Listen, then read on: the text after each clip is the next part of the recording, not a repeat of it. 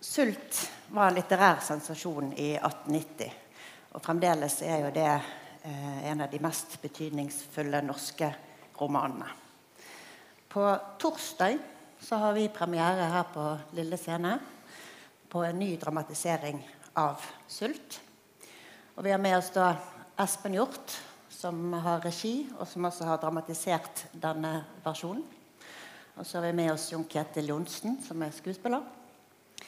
Og de skal fortelle oss litt om hvilke grep som da tatt i denne iscenesettelsen.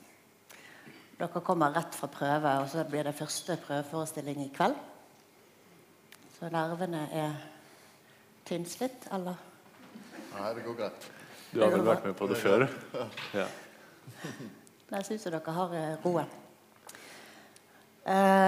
Knut Hamsun jo komplisert på sett og vis.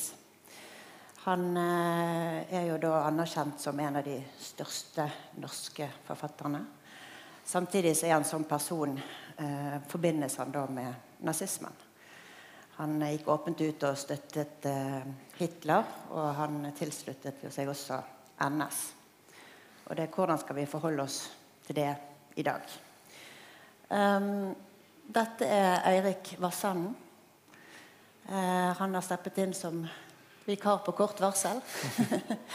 Men han som professor i nordisk litteratur, så kan jo du Knut Hamsun på alt om Knut Hamsun. Absolutt. Absolutt alt. Alt. Så han skal være med da og belyse betydningen som Knut Hamsun har hatt, både på å si, nasjonalt og internasjonalt i litteraturhistorien, og også dette med det såkalte Hamsun-debatten. Men før vi begynner, Jon Ketil, så har du lovet oss et lite eksempel fra manus. Et knøttlite. Skal jeg si noe om det først, eller skal du bare... Ja, for å gi det litt kontekst, tenkte jeg. Ja. Som Silje sa, så det jeg som regissøren på forestillingen, og så har jeg også dramatisert romanen, altså gjort det arbeidet med å komme fra page to stage, som de sier på engelsk, og oversette romanen til scenetekst for 4 skuespillere. Jeg kan si noe mer om hvorfor senere. Men... en av de tingene som går igjen i denne bearbeidelsen, for man må jo liksom velge litt hva man fokuserer på, beretninger om det kroppslige ubehaget, som går som en rød tråd gjennom romanen. Og jeg tror det vi skal få høre nå et ørlite stykke av en av de beretningene. Det eneste som plager meg en smule sulten. Den gnager i mitt bryst. Bedriver et stille og underlig arbeid der inne. Et snes bittesmå fine dyr som legger hodet på den ene siden og gnager litt. Deretter på den andre siden og gnager litt. Borer seg inn uten støy og uten hast. Og etterlater tomrom overalt. Jeg ikke syk. Jeg matt. Svetten renner ned i mine øyne, dugger mine briller og gjør meg blind, så jeg stanser for å tørke meg av. Takk.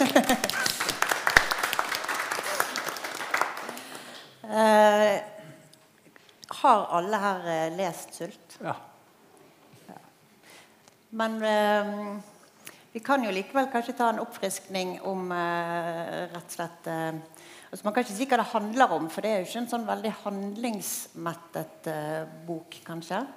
Men det I hvert fall, hvis dere sier litt om særlig hva dere har ønsket å løfte frem I denne iscenesettelsen. Ja, altså, det skjer jo masse I Sult. Det bare det at det ikke skjer så veldig mye på utsiden, og så skjer det veldig mye på innsiden. Og det har vel vært utgangspunktet for den bearbeidelsen av denne forestillingen.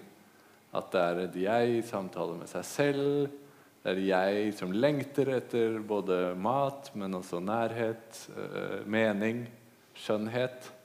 Samtidig som det på en måte på utsiden går frustrerende sakte. Man kommer seg liksom ikke av gårde, kanskje fra det ene gatehjørnet til det andre. Og dette motsetningsforhold liksom et utgangspunkt for iscenesettelsen. Og dermed prøver jeg egentlig også å gi et svar på spørsmålet ditt. Hva det egentlig som skjer i sult? Det jo det kanskje hovedpersonen også lurer på. Hva det egentlig som skjer her? Men han går jo rundt da. De aller fleste kjenner jo denne åpningssetningen. Vandrer omkring i Kristiania og sulter. Men egentlig det som skjer at han prøver å få det til. Sulten jo bare en omstendighet, men prøver å finne inspirasjonen og finne lykken. Så det en veldig enkel liten sak egentlig om en person på leting etter lykken, hvis jeg skal redusere det helt til basisen. Og det det forestillingen handler om også. Og så har han jo et skriveprosjekt, denne navnløse hovedpersonen. Ja, mange. Mange skriveprosjekter. Ja da, det skal skrives om fremtidens forbrytelser, det skal skrives karakteristikker av renessansekunstnere, det skal skrives om den filosofiske erkjennelse, folk skal angripes og rives ned i beste Hamsun-stil. Sikkert et par til også, men uansett hva det så det liksom skriveprosjektet med stor S, som redningsbøyen, kan du si da, i den elendige tilværelsen. Og kanskje også problemet. Noen så jo på dette som en selvbiografi nesten. Jeg vet ikke, Eirik, kan du fylle inn litt på det? Ja, han skriver jo flere ganger i brev til andre forfattere, til redaktører og så videre. Dette ikke en roman. Han skriver ikke da, han sier ikke noe om hva det han sier bare hva det ikke men det veldig mange av de som leser det i samtiden, blant annet en del anmeldere som antar at det selvbiografisk. En av kritikerne, blant annet han som anmeldte den for Dagbladet, bergenseren Johan Daniel Erigens Hansen, som var redaktør i Dagbladet på et tidspunkt. Han mente å huske igjen et par scener ifra sin egen tid som redaktør, og da hadde Hamsun som skribent. Og vi som trodde han var tuberkuløs, og så gikk han bare rundt og sultet. Så det en del sånne ja, hva skal vi kalle det da? Sammenfall da, mellom romanperson og hovedperson. Men han sier det ikke en roman. Hvordan definerer han da en roman? Det kan sikkert ses på mange måter. Jeg tror nok også at det handler om at han posisjonerer seg i motsetning til det som da en roman på hans tid. Det som Alexander Kielland skriver, det som Jonas Lie skriver, og det som Bjørnson skriver. Han ville lage noe helt annet. Altså noe som sprengte rammene for hva en tradisjonell, konvensjonell realistisk romanfortelling var. Det kan vi jo komme tilbake igjen litt mer til. Men jeg leste at han har skrevet at Sult ikke en roman, men det en bok hvor jeg har forfulgt en ømtålig menneskesjel. Det et forsøk på å skildre det eiendommelige sinnsliv, nervenes mysterier i en utsultet kropp. Den spiller bare på én streng, men jeg har forsøkt å få 100 toner ut av denne ene. Jeg tror det var skrevet i et brev. Og så deler han jo veldig mange skal vi si, trekk med, og ambisjoner med Hamsun selv. Altså han jo en litterær, ambisiøs person, denne navnløse hovedpersonen i Sult. Han vil noe, han tenker at han noe. Han har høye tanker om seg selv. Altså at han trenger egentlig bare å få det gjort. Og det tror jeg også man kan si at preger Hamsun fra begynnelsen. Han har et enormt ego som bare skal forløses, som publikum bare skal forstå. Da vil alt løse seg. Vi skal få høre litt mer om Hamsuns hva skal jeg si, vei fra å være en fattiggutt til en internasjonal berømt forfatter litt senere. Men først så tenkte jeg, Jesper, hvis du sier litt om du nevnte jo, du avslørte jo på en måte, eller det kanskje ikke en avsløring, her det jo bilder av 4 skuespillere. Det et viktig grep som du har tatt. Ja, det jo liksom lett eller selvsagt kanskje å lese Sult som en slags monolog. Det jo ett jeg som går omkring og sulter, og man kunne jo tenke seg at ja, som en solo liksom. Men av 2 grunner så har jeg valgt å lage en forestilling der 4 skuespillere spiller dette jeget sammen. For det første så det jo forsterket dette med at det et som Hamsun også var veldig opptatt av, et splittet jeg i samtale med seg selv. Så for å teatralisere det liksom, så har vi det veldig konkret i rommet. Hamsun sier et eller annet sted at han jo først og fremst opptatt av de personligheter som ikke henger sammen. Det liksom som har det splittede som grunntrekk. Og det synes jeg man jo føler med en gang i Sult. Det henger ikke helt sammen, og Sult henger ikke helt sammen heller, som roman i hvert fall. Så det noe med splittelsen av jeget som en grunnbetingelse både i sult og i tiden som sult kommer fra, og kanskje også nå. Og den andre grunnen som liksom ga meg vann på mølla med denne tanken, var jo at jeg synes liksom at det ikke bare denne hovedpersonen som går omkring og sulter. Jeg så liksom så tydelig for meg at alle i Kristiania lider av de samme greiene. Sult, lengsel, sult etter å bli sett, sult etter mening, sult etter komfort, liksom, etter varme i en ganske ubarmhjertig verden. Planet Kristiania ikke noe godt sted å være, tenker jeg. Og siden dette en kollektiv sult i vår forestilling, så må det også spilles av et kollektiv, og ikke av et individ i kamp med verden, liksom. Men sånn helt konkret, Jon Ketil, hvordan ser manuset ut når det splittet mellom 4? Altså det 2, det deg, og så det Stine Robin og Susanne Bugge Kambestad, og så det Sigmund Mjøs Håvind. Ja, nei, altså vi definerer jo karakterer innimellom, men samtidig så gjør vi ikke. Så du har på en måte en mulighet til å lage ulike perspektiver på situasjonene. Du kan ha, altså jeg-personen kan ha 3 opp til 4 ulike holdninger til de situasjonene som han havner i da. Så det ikke et manus i tradisjonell forstand. Nei, det kan vel nesten kalles et slags partitur, tenker jeg. Og det også den ene fullfører hverandres setning, eller liksom også på musikalsk grunnlag nesten. Det ekkoer, gjenklang, gjentagelser, motsigelser. Så det har ikke vært den minste oppgaven å lære dette, har jeg fått inntrykk av. Hva sa du? Det har ikke vært liksom det vanligste manuset å lære heller, fordi det splittede jeget man blir jo litt... Det har vært det vanskeligste ever. Beklager. Nei, det går bra. For det jo ingen, på en måte, det jo ingen realistisk dialog, en organisk samtale, hvor det ene følger på en måte naturlig eller organisk fra det andre som blir sagt. Da. Og det jo bare Knut Hamsuns språk, Knut Hamsuns vokabular, Knut Hamsuns syntaks. Så det ikke diktet til... det det? Nei. Det bare hans ord. Det ikke diktet til et eneste ord. Ja. Men bortsett fra denne navnløse unge mannen, så det jo en del andre karakterer. Så på den vandringen som han gjør i Kristiania, så møter han jo en del andre. Altså det pantelånersken. Det flere politiet etter han hele tiden. Han vi kan ta en quiz på det. Hvem møter vi? Hvem møter han? Det denne vertinnen som han leier et rom hos. Og så det jo da denne unge damen som han møter. Og som jo egentlig ganske viktig i den fortellingen, for det vel der han kanskje aner, altså føler på i et lite øyeblikk eller blaff at han faktisk blir sett og lyttet til. Yla Jala kaller han vel hun? Yla Jali. Yla Jali. Ja. Kan du fortelle litt om, eller fritt frem for alle 3 til å si noe om dette møtet mellom den navnløse og Yla Jali? Det blir vel jeg kan si noe om det, ja. Møtet med Yla Jali begynner jo med, i hvert fall så vidt jeg vet, den første balkongscenen i norsk litteratur på St. Olavs plass i Kristiania.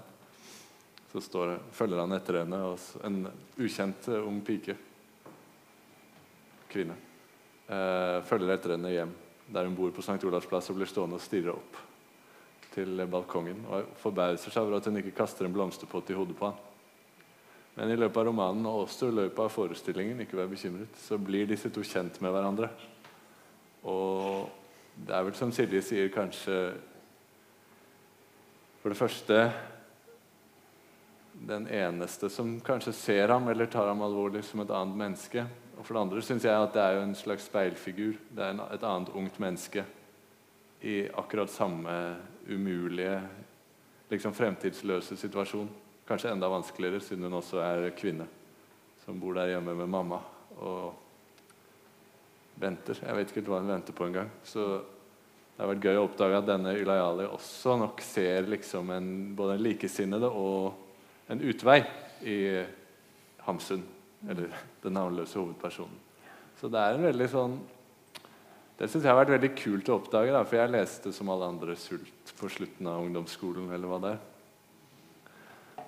Men å oppdage nå at det jo en skikkelig sånn, ja, hva skal man si, rock'n'roll-roman, liksom, om unge mennesker og lengsel og på en måte frie sjeler, som friere enn det samfunnet de lever i, og som trenger nye former. Hvis jeg skal liksom helt kort, så tror jeg det det den handler om for meg. En ny generasjon som ikke føler seg hjemme på planeten de født, og som på en måte kjemper for de nye uttrykksformene. For eksempel i det kunstneriske. Men det på en måte en evigvarende uro, som på en måte jo en, hva skal jeg si, alltid gyldig situasjon som disse menneskene Han slår seg jo aldri til ro, han puster jo aldri. Det jo hele tiden et eller annet som går og driver. Og de får det heller aldri til. Selv om de møter hverandre, disse litt sånn skakke skikkelsene, så det noe sånn selvdestruktivt ved det som gjør at det havarerer, uansett. Så han klarer jo å ødelegge også den der forbindelsen som de har, sant? Den bare krasjer. Så det jo sånn forferdelig. Jeg synes det var så fælt å lese om det ene kjærlighetsmøtet, den daten de hadde, når han på den ene siden liksom har, hva skal jeg si, mannet seg opp og har litt overtaket på henne og føler at han mestrer situasjonen, men så begynner det å drysse, det vel hår, fordi at han ikke har spist, så har han jo håravfall. Og den skammen, altså den blandingen av, altså han skifter veldig raskt mellom en type stolthet og skam gjennom hele, altså han gir vel bort penger, altså han vil ikke ta imot penger på samme måte når han prøver å gi bort penger, han vil ikke, når han ikke har et sted å sove, så prøver han å late som han egentlig en ganske velstående mann, men så bare låser seg ute. Og dagen etterpå, når de deler ut matkuponger, så vil jo ikke han stå i den køen. Da det bedre å gå sulten. Nei, han kan ikke stå i køen, for han har løyet på seg å være noe mye mer enn det han Så hvis han står i matkupongkøen, så blir han tatt på at han på en måte løg seg inn i en luksuscelle. Og så jo stoltheten hans så stor, sant? Altså han kan ikke ta imot almisser. Altså når en tigger spør han om penger, og han selvfølgelig helt blakk tidlig i romanen, så går han heller og pantsetter vesten sin, sånn at han kan gi penger til tiggere enn å kjøpe seg mat. Altså, han identifiserer seg som en slags åndelig adelsmann. Så selv om han blakk, så det bare en slags midlertidig tilstand. Det kommer til å gå over. Det som du har gjort, Espen, altså du har da egentlig komponert romanen på nytt i dette manuset for 4 stemmer. Sånn at du har plukket ut deler herfra og derfra satt det sammen til en scene, sånn at du har en som heter Natten, en som heter Benken, Nøkkelen. Du har noen sånne... Ja, altså det jeg har gjort sammen med dramaturg Lillian Bikseth jo ta grunnsituasjonene, de viktigste situasjonene i romanen, eller velge de situasjonene som jeg mener viktigst, det jo mitt privilegium, og så liksom kondensere det litt til, om ikke tradisjonelle dramatiske scener, så i hvert fall teatrale situasjoner. Så for eksempel en lang scene på en benk, en lang scene på et gatehjørne eller på gaten, en natt i denne cellen der han ligger i mørket og dikter opp ord, dette møtet i leiligheten, og så et par ting til som jeg ikke skal avsløre, for da har jeg fortalt alt. Men det på en måte litt kanskje av det arbeidet som må gjøres for å gjøre Sult til teater, å velge å kondensere litt hva man tar med, og hvilke alle disse gjentagelsene man faktisk skal bruke, og hvordan. Så har det jo på mange måter vært teksttro, det har jo du sagt litt om, altså det hentet rett fra Hamsuns språk, men så har du tatt det en stor frihet, og det å dikte videre på fortellingen. Med Hamsuns ord, så det jeg veldig stolt av, men dere kjenner kanskje, den som kjenner Sult kjenner jo også slutten, ikke sant? Det går kjempedårlig, kjempelenge, og så plutselig så tenker han liksom, søren heller, dette går ikke lenger. Og da det en løsning der. En finlandssvensk kaptein, eller i hvert fall nede på kaia, så det en båt da, som han får hyre på, og så han borte, ute av Kristiania. Jeg synes liksom det var litt utilfredsstillende, om jeg kan få si det sånn. Jeg vet, han kom jo på en måte seilende inn i mysterier, så vi kunne, altså Hamsuns neste roman, så vi kunne jo bare fortsatt der, eller i Mørkets hjerte eller noe, men jeg synes allikevel dette var litt lite, så med materialet fra Hamsun så har vi klart å fortsette ut på fjorden, og så vende oss om da, og se inn på Kristiania, og der skjer det mye eksistensielt, både, ja, særlig inne. Men om det døden eller inspirasjonen, det skal jeg ikke avsløre. Men det en litt mer håpefull slutt du har laget da? Eller du i hvert fall viser en vei mot noe? Det var i hvert fall en utvei da. Ja. Og det synes jeg mer håpefullt, for jeg synes det så slitsomt med sult, at det liksom bare nede i Oslo-gryta, og så ja, det en veldig tungt syn på universet egentlig da, at man bare må tråkke rundt der nede for alltid. På Lille Scene nå så har jo scenegutta her båret jeg vet ikke hvor mange kilo med brostein. Det ekte brostein som nå støpt ned i gulvet. 6 tonn brostein har de 6 tonn. båret opp på Lille Scene der. Og det overraskende hvor fort brostein blir tungt, altså. For det ganske lite rom. Og likevel så det 6 tonn, og det tynne brostein. Så. Hvorfor var det viktig for deg å ha det med som en sentral del av scenografien? At det skulle være ekte brostein? Det jo liksom det definerende bildet da, i sult. Dette landskapet, kan du si, som man tråkker rundt i. Og for meg føltes det viktig at det var liksom ikke bare et bilde, men noe sånn følbart, taktilt, materielt liksom. For det jo ganske sånn hardt og kaldt. Allerede når man ser brostein, så kjenner man jo at det ikke noe sånn hjem, det ikke noe sånn koselig, varm, lun følelse. Man får ikke lyst til å legge seg ned og sånn. Så allerede i det materialet så forsterker man på en måte tekstens materiale, da, kan du si, tenkte jeg. Og det på en måte en viktig forutsetning for å føle litt av hva som står på spill i sult. At man får med seg grunnlaget. Og så har du også en svær lysvegg. Ja. Og et lydlandskap som på en måte du skal prøve å finne lyden av Kristiania hørt gjennom et splittet sinn, det så?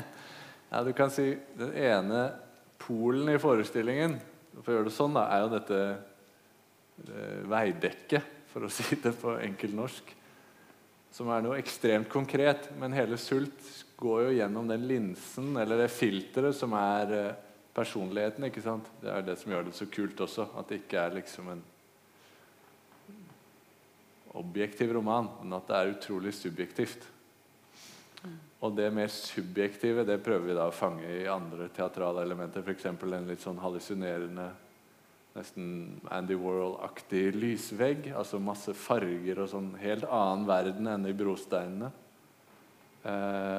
Og også lydverden som mer sånn på følelsene og på stemningene enn den harde virkeligheten, kan du si da.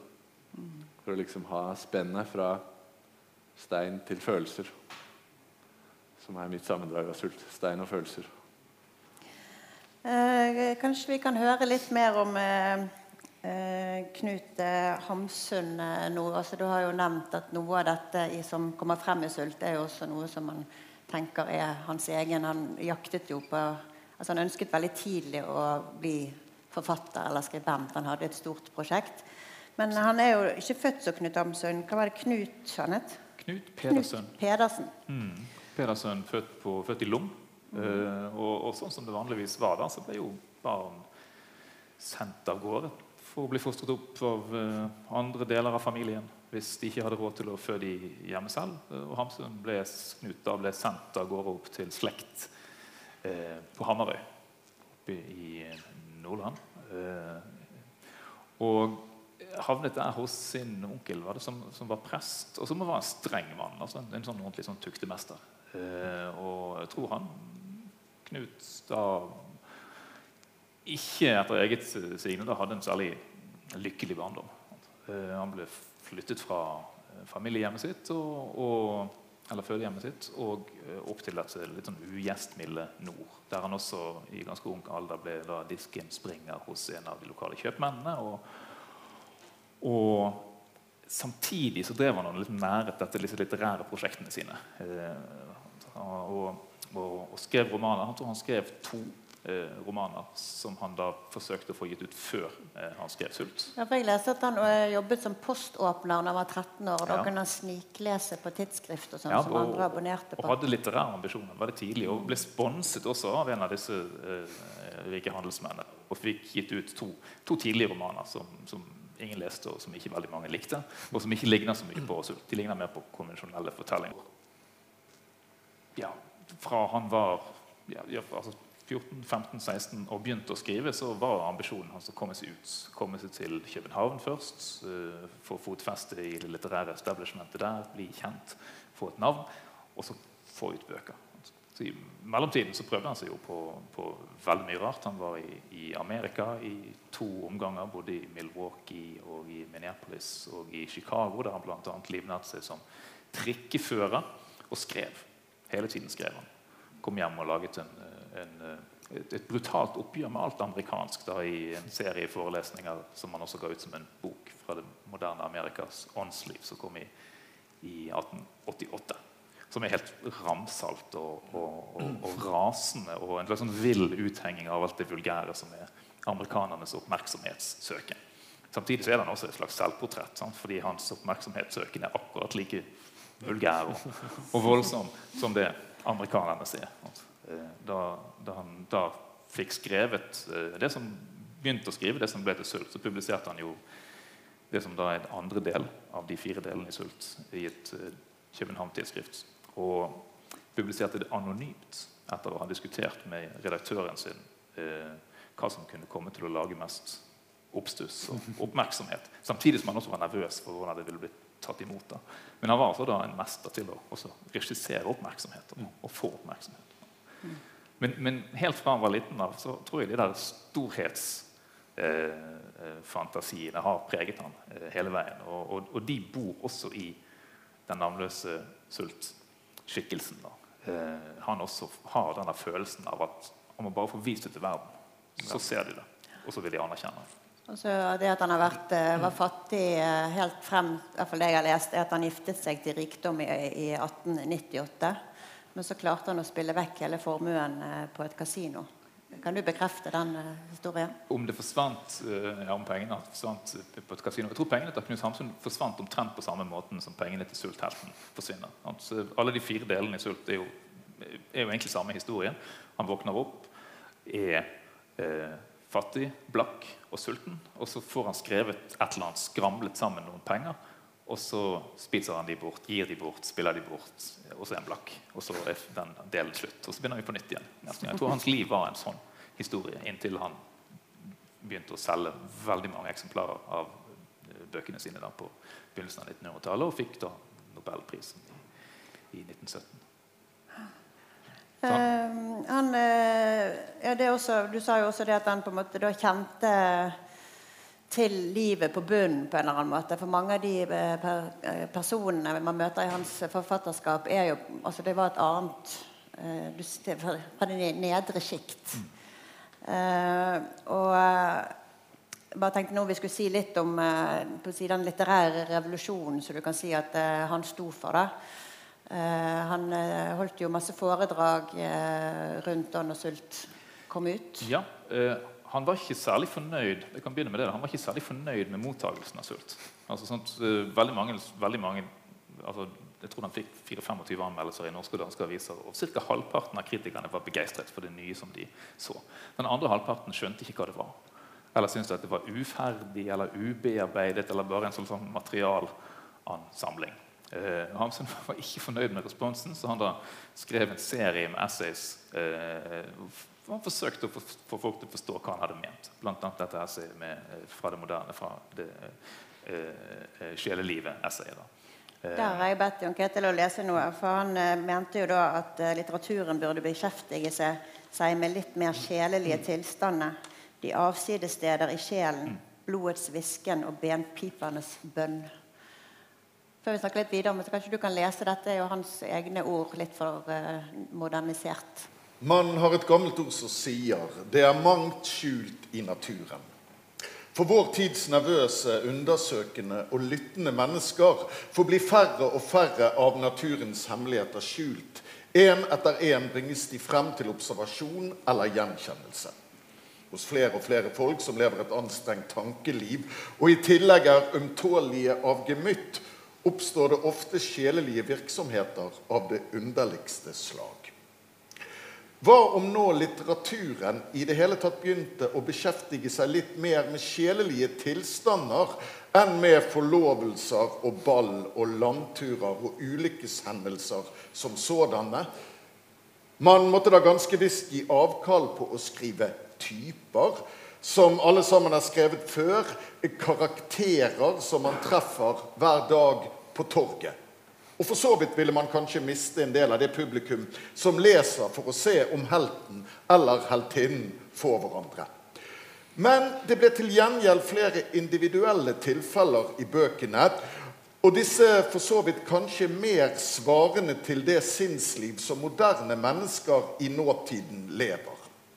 Vi fikk erfare litt om de hemmelige bevegelser som bedrives upåaktet på de avsides deler i sjelen, den fornemmelsens uberegnelige uorden, det delikate fantasiliv holdt under lupen, disse tankens og følelsens vandringer i det blå, skrittløse, sporløse reiser med hjernen og hjerte, selsomme nervevirksomheter, blodets visken, benpipenes bønn, hele det ubevisste sjelsliv.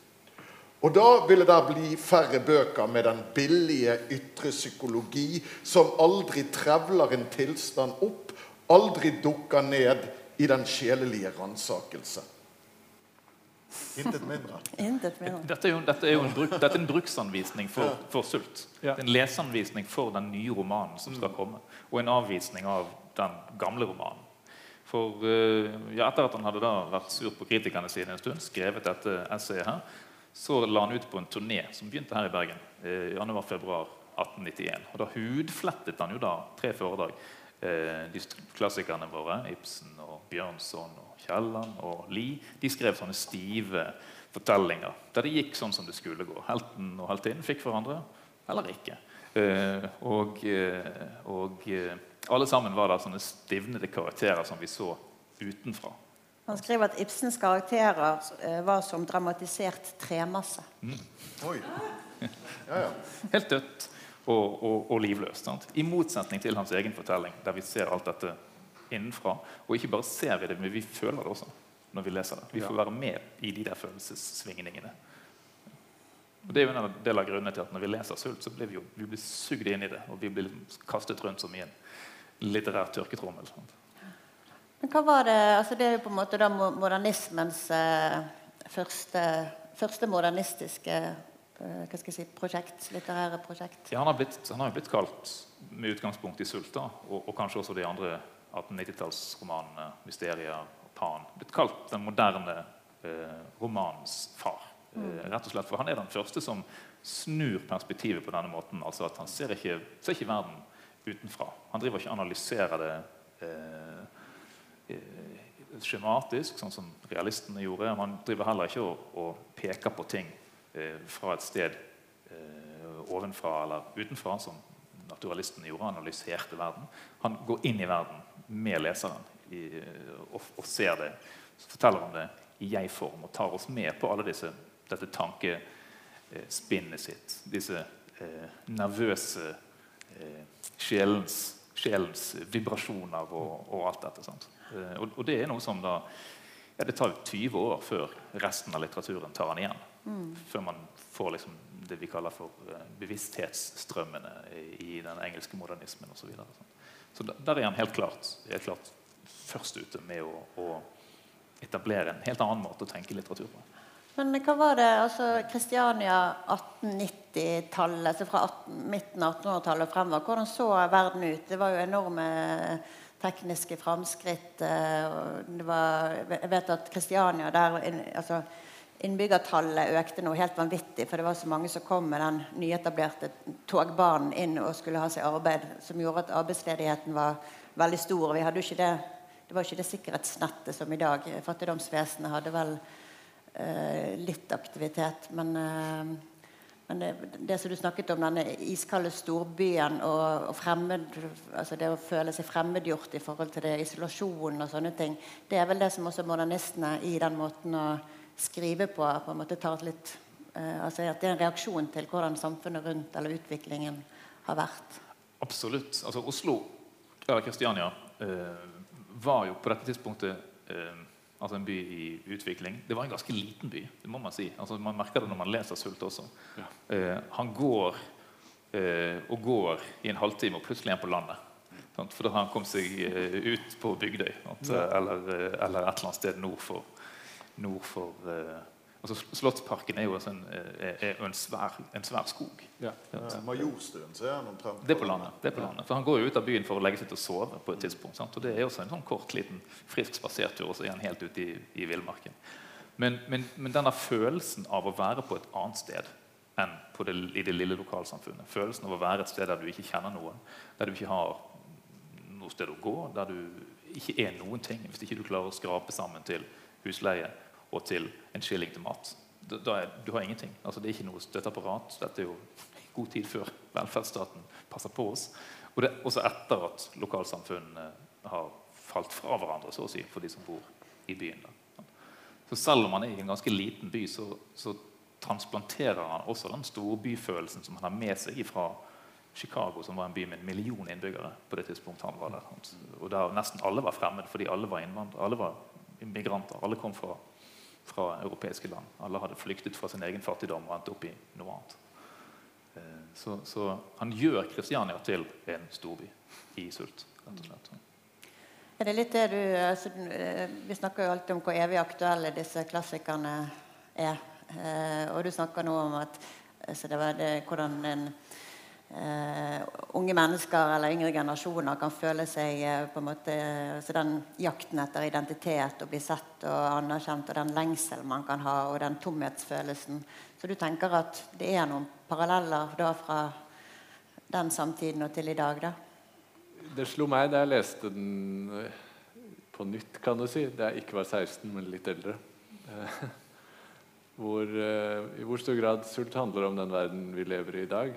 En sånn uoversiktlig, rotløs verden der veldig mange ikke i et lokalsamfunn og heller ikke man underveis liksom, og man sitt eget prosjekt, ikke sant? Man må skape seg sin egen nisje, og for veldig mange lykkes jo det bare delvis, så altså, om ikke sulten liksom handler om næring, eller kroppslig i Norge i dag, så tror jeg den sulten etter å falle på plass, finne seg sitt sted, etter mening, etter liksom det som overstiger det der hverdagslige letingen etter de kronene, det tror jeg fortsatt liksom en overskrift for verden vi lever i nå, da. Eller at vi på en måte bor i det samme landskapet som Hamsun tegner i Sult, synes jeg. Du reiste jo selv til Amsterdam for å realisere ditt prosjekt og utdanning fra si litt om din reise. Ja, det stemmer det. Jeg født og oppvokst i Oslo, og så for 10 år siden så flyttet jeg til Amsterdam for å studere regi der på Teaterhøgskolen. Og gikk jo mye rundt, og forstod jo ikke et kvekk, og var faktisk også ganske sulten et års tid. Så det kan kanskje ha vært en del av dette valget, og så var det en veldig formativ tid. Dette med å rykke seg selv ut av det man kommer fra noe av det mest intense jeg har vært med på. Når man overlatt, det var jo ikke uten sammenligning for øvrig. Men det, ikke sant, tenk på i hvor stor grad de aller fleste mennesker, hva det de sier, liksom dør mindre enn 20 kilometer fra der de født, eller altså de aller fleste lever jo i det velkjente hele livet. Og det har jeg tenkt å fortsette å gjøre nå, men det var en ganske sjokkartet opplevelse å bare forlate alt. Jeg var litt ung og hadde ikke tenkt så godt gjennom hvordan jeg skulle gjøre det heller, så jeg bare dro Og så snakket jo et annet språk der, og det var mye på en gang. Men det en kaotisk opplevelse, altså. Det går dypt. Så blir man jo også veldig oppmerksom på hvordan andre ser den som utenfor. Som også sulthelten og intenst opptatt av hvordan de andre ser han, hvordan de forstår han, som jo også et helt sånn vesentlig trekk ved verden for kanskje særlig unge mennesker i dag. Hele tiden speiles de i hverandre og i teknologien som også ny, og som også ny i Hamsuns univers. Ja, det interessant. Vi må rett og slett innom litt den mørke siden som vi kanskje helst ikke har så lyst til å snakke om.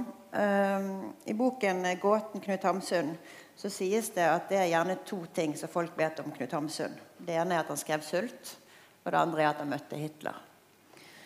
Han skrev jo nekrolog over Hitler i Aftenposten. Og det rysset jo veldig mange, for da var han jo blitt en hva skal jeg si, folkekjær eller elsket forfatter.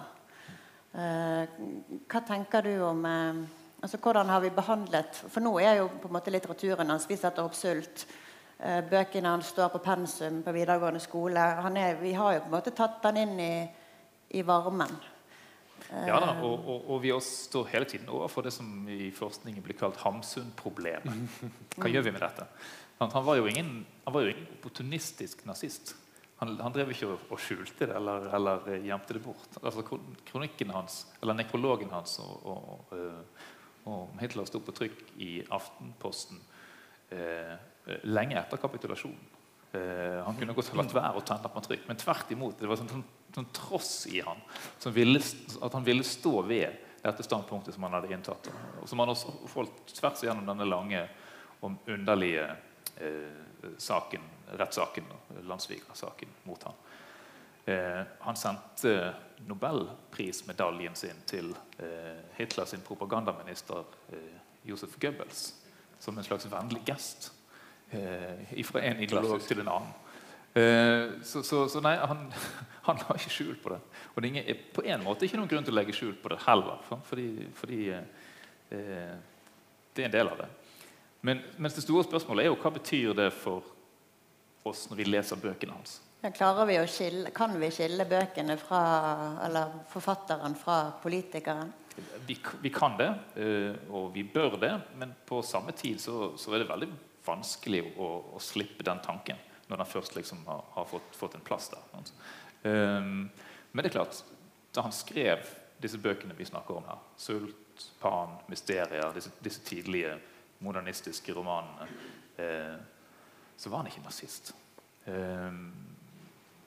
Og det går fint an å se løsrevet fra det som siden skulle komme. Men samtidig når man leser Hamsuns bøker så det ikke til å komme forbi at man støter på denne trassige, tverre og av og til litt sånn et snev av en form for menneskeforakt i universene som man tegner. Men det paradokset jo da at samtidig så det finnes et sånt glimt av menneskeforakt også i de tidlige romaner, romantiske fortellinger som Svermere for eksempel, kjærlighetshistorier, der forføreren liksom litt sånn aggressiv og voldsom. Selv om man kan finne den litt sånn barske og vonde tonen i romanen, så det jo så full av menneskeforståelse og følelse og psykologisk innsikt og alt det der som vi tenker at jo forsonende trekk og som vi kan lære noe av. Så det å få de 2 bitene til å henge sammen, det en jobb som vi rett og slett må gjøre alle sammen når vi leser Hamsun. Jeg mener at de henger fast i hverandre. Men snarere enn å tenke at fordi Hamsun var nazist, så skal vi la være å lese han, som jeg vet at enkelte argumenterer for, så vil jeg tvert imot si at det en grunn til å lese han mer og bedre. Forsøke å forstå det der problemet. Har dere gjort dere noen tanker om denne problematikken? Nei, det jo en eldgammel problematikk. Å skille verket fra forfatteren. Så, nei, det jo veldig vanskelig. Det akkurat som, det går jo en grense et sted, og Hamsun gått over den grensen. Jeg vet ikke. Jeg har ikke latt være å lese Hamsun på grunn av det. Det er jo en debatt som har blusset opp igjen, særlig kanskje de siste årene, da, om vi skal rive ned statuer, om vi skal gjøre et nytt navn på Møhlenpris. Altså, det er jo en diskusjon som er kanskje veldig bra egentlig holdes levende. Da. Det er jo bra å fortsette å tenke på dette, og tenke på hvordan menneskeforakt og menneskekjærlighet henger sammen i oss alle sammen. Det må vi aldri slutte å tenke på, så vi må aldri slutte å snakke om akkurat de tingene som Hamsun-problemet blottstiller. Det er jo noe av de viktigste tingene å snakke om, tenker jeg, fordi det handler om det helt nære egentlig, hvordan man ser på menneskene rundt seg. Og det er jo slående allerede i sult, 50 år før holocaust, liksom, at det menneskebildet, den menneskeforakten sniker seg også inn. Og samtidig, det synes jeg er helt vidunderlig egentlig, at hovedpersonen i Sult, det første han prøver å skrive er en artikkel om fremtidens forbrytelser. Som om han egentlig vet hvor dette var på vei, liksom da. Dessverre får han ikke den ferdig, men det er som om han liksom vet mer enn Hamsun. Det er veldig forunderlig at han har slengt inn den der. Nå er det bare noen dager igjen til premieren. Dere skal ha første prøveforestilling i kveld, og møte publikum da. Hvordan er dere bruker de der siste dagene frem til teppet går opp, men det er ikke noe teppe på lille scene, men lyset slås på? Ja, det skjer heller ikke. Dørene åpnes. Man jobber nå på, da. Ja. Men det er jo en lage noen kule detaljer og løse det vi ikke har løst i det hele tatt. Og sånn. Ja. Håper vi det blir bra. Det er jo en fin, veldig... Det er her man får en følelse for helheten og hvordan møtet med publikum fungerer. Så det er en viktig del av arbeidet. Det. Og det er veldig kjekt at dere kan spille for fulle saler igjen. Til og med uten bunnmin, holdt jeg på å si. Da er vi der. Du skal få gå og hvile deg, Jon Ketil. Du skal jo på den igjen i kveld. Tusen takk for at dere kom. Håper vi ses igjen.